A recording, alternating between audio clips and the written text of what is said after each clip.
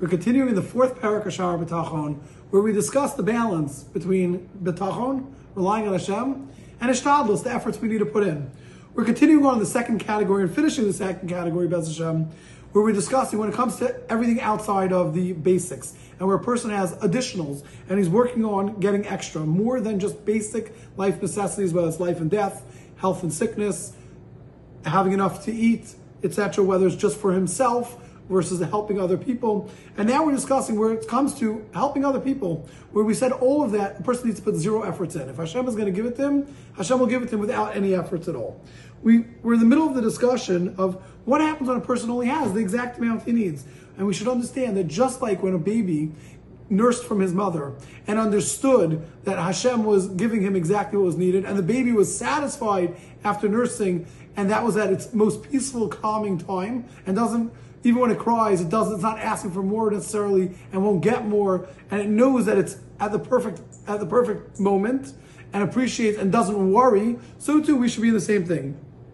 Continues on Rabbeinu Bachya, and he says, "V'yeh niskar al zeh." When a person goes and a person says, "Ribbono Shel Olam, you've given me exactly what you're giving me today, and it's only enough for what I need. I don't have for tomorrow, but I'm going to rely on you for tomorrow." A person gets rewarded for this. Like Hashem told our fathers, the Avos, the Dor HaMidbar, in the time of the desert, they had this exact same situation, which we know. What happened in the Midbar? Everyone got man only for that day. And the pasuk says in Shemos, the nation went out and they gathered for that day, each one for the day. And we know it was only for that exact day. If they kept it over, what would happen? It would get spoiled. So that means every single person had only that day's worth.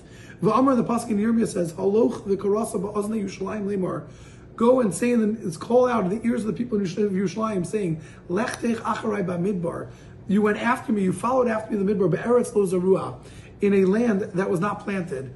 There's machlokas in what this means. Rashi explains that Hashem is saying, Hashem is praising Klal Yisrael, that even in a land of a midbar, where there was absolutely nothing, still Klal Yisrael followed, knowing that Hashem was going to take care of them. The Chovos HaLevavos says it's a little bit different. He said that you followed after Hashem to the midbar, even knowing that it was only man that you were getting.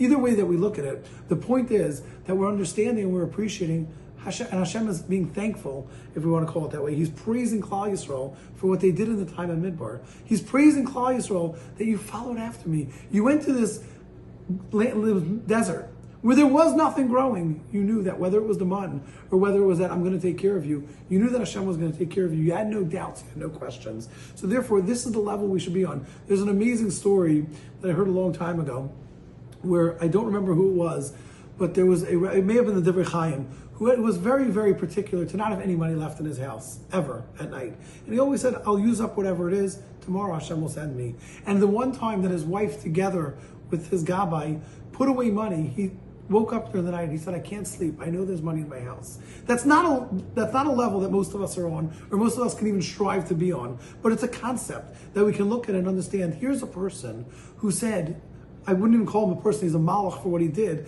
who said, Hashem, I know you're providing for me today exactly what I need. I'm not worried about tomorrow. If real betachon, real reliance on Hashem is I don't need to worry about tomorrow. Real reliance is I know that I have today, and the same way I have today, I'm going to have tomorrow. Same way with the Chavetz Chaim, when he'd open his store, and he'd only work for enough to support him for that day. I'm not saying, and I have no right to say that that's the level we should live on today. But it's an idea and something to look up to, and something to say, wow, that is what Klal Yisrael had. When they were in the Midbar, they knew they had no way of getting anything. They knew Hashem was going to provide for them. And again, the more we are boteach on Hashem, the more we connect ourselves and rely solely on Hashem, the more Hashem says, I'm taking care of you. The more we rely on ourselves or our work or whatever it may be, the less we're relying on Hashem, the less we rely on Hashem, the more Hashem makes us put in those efforts.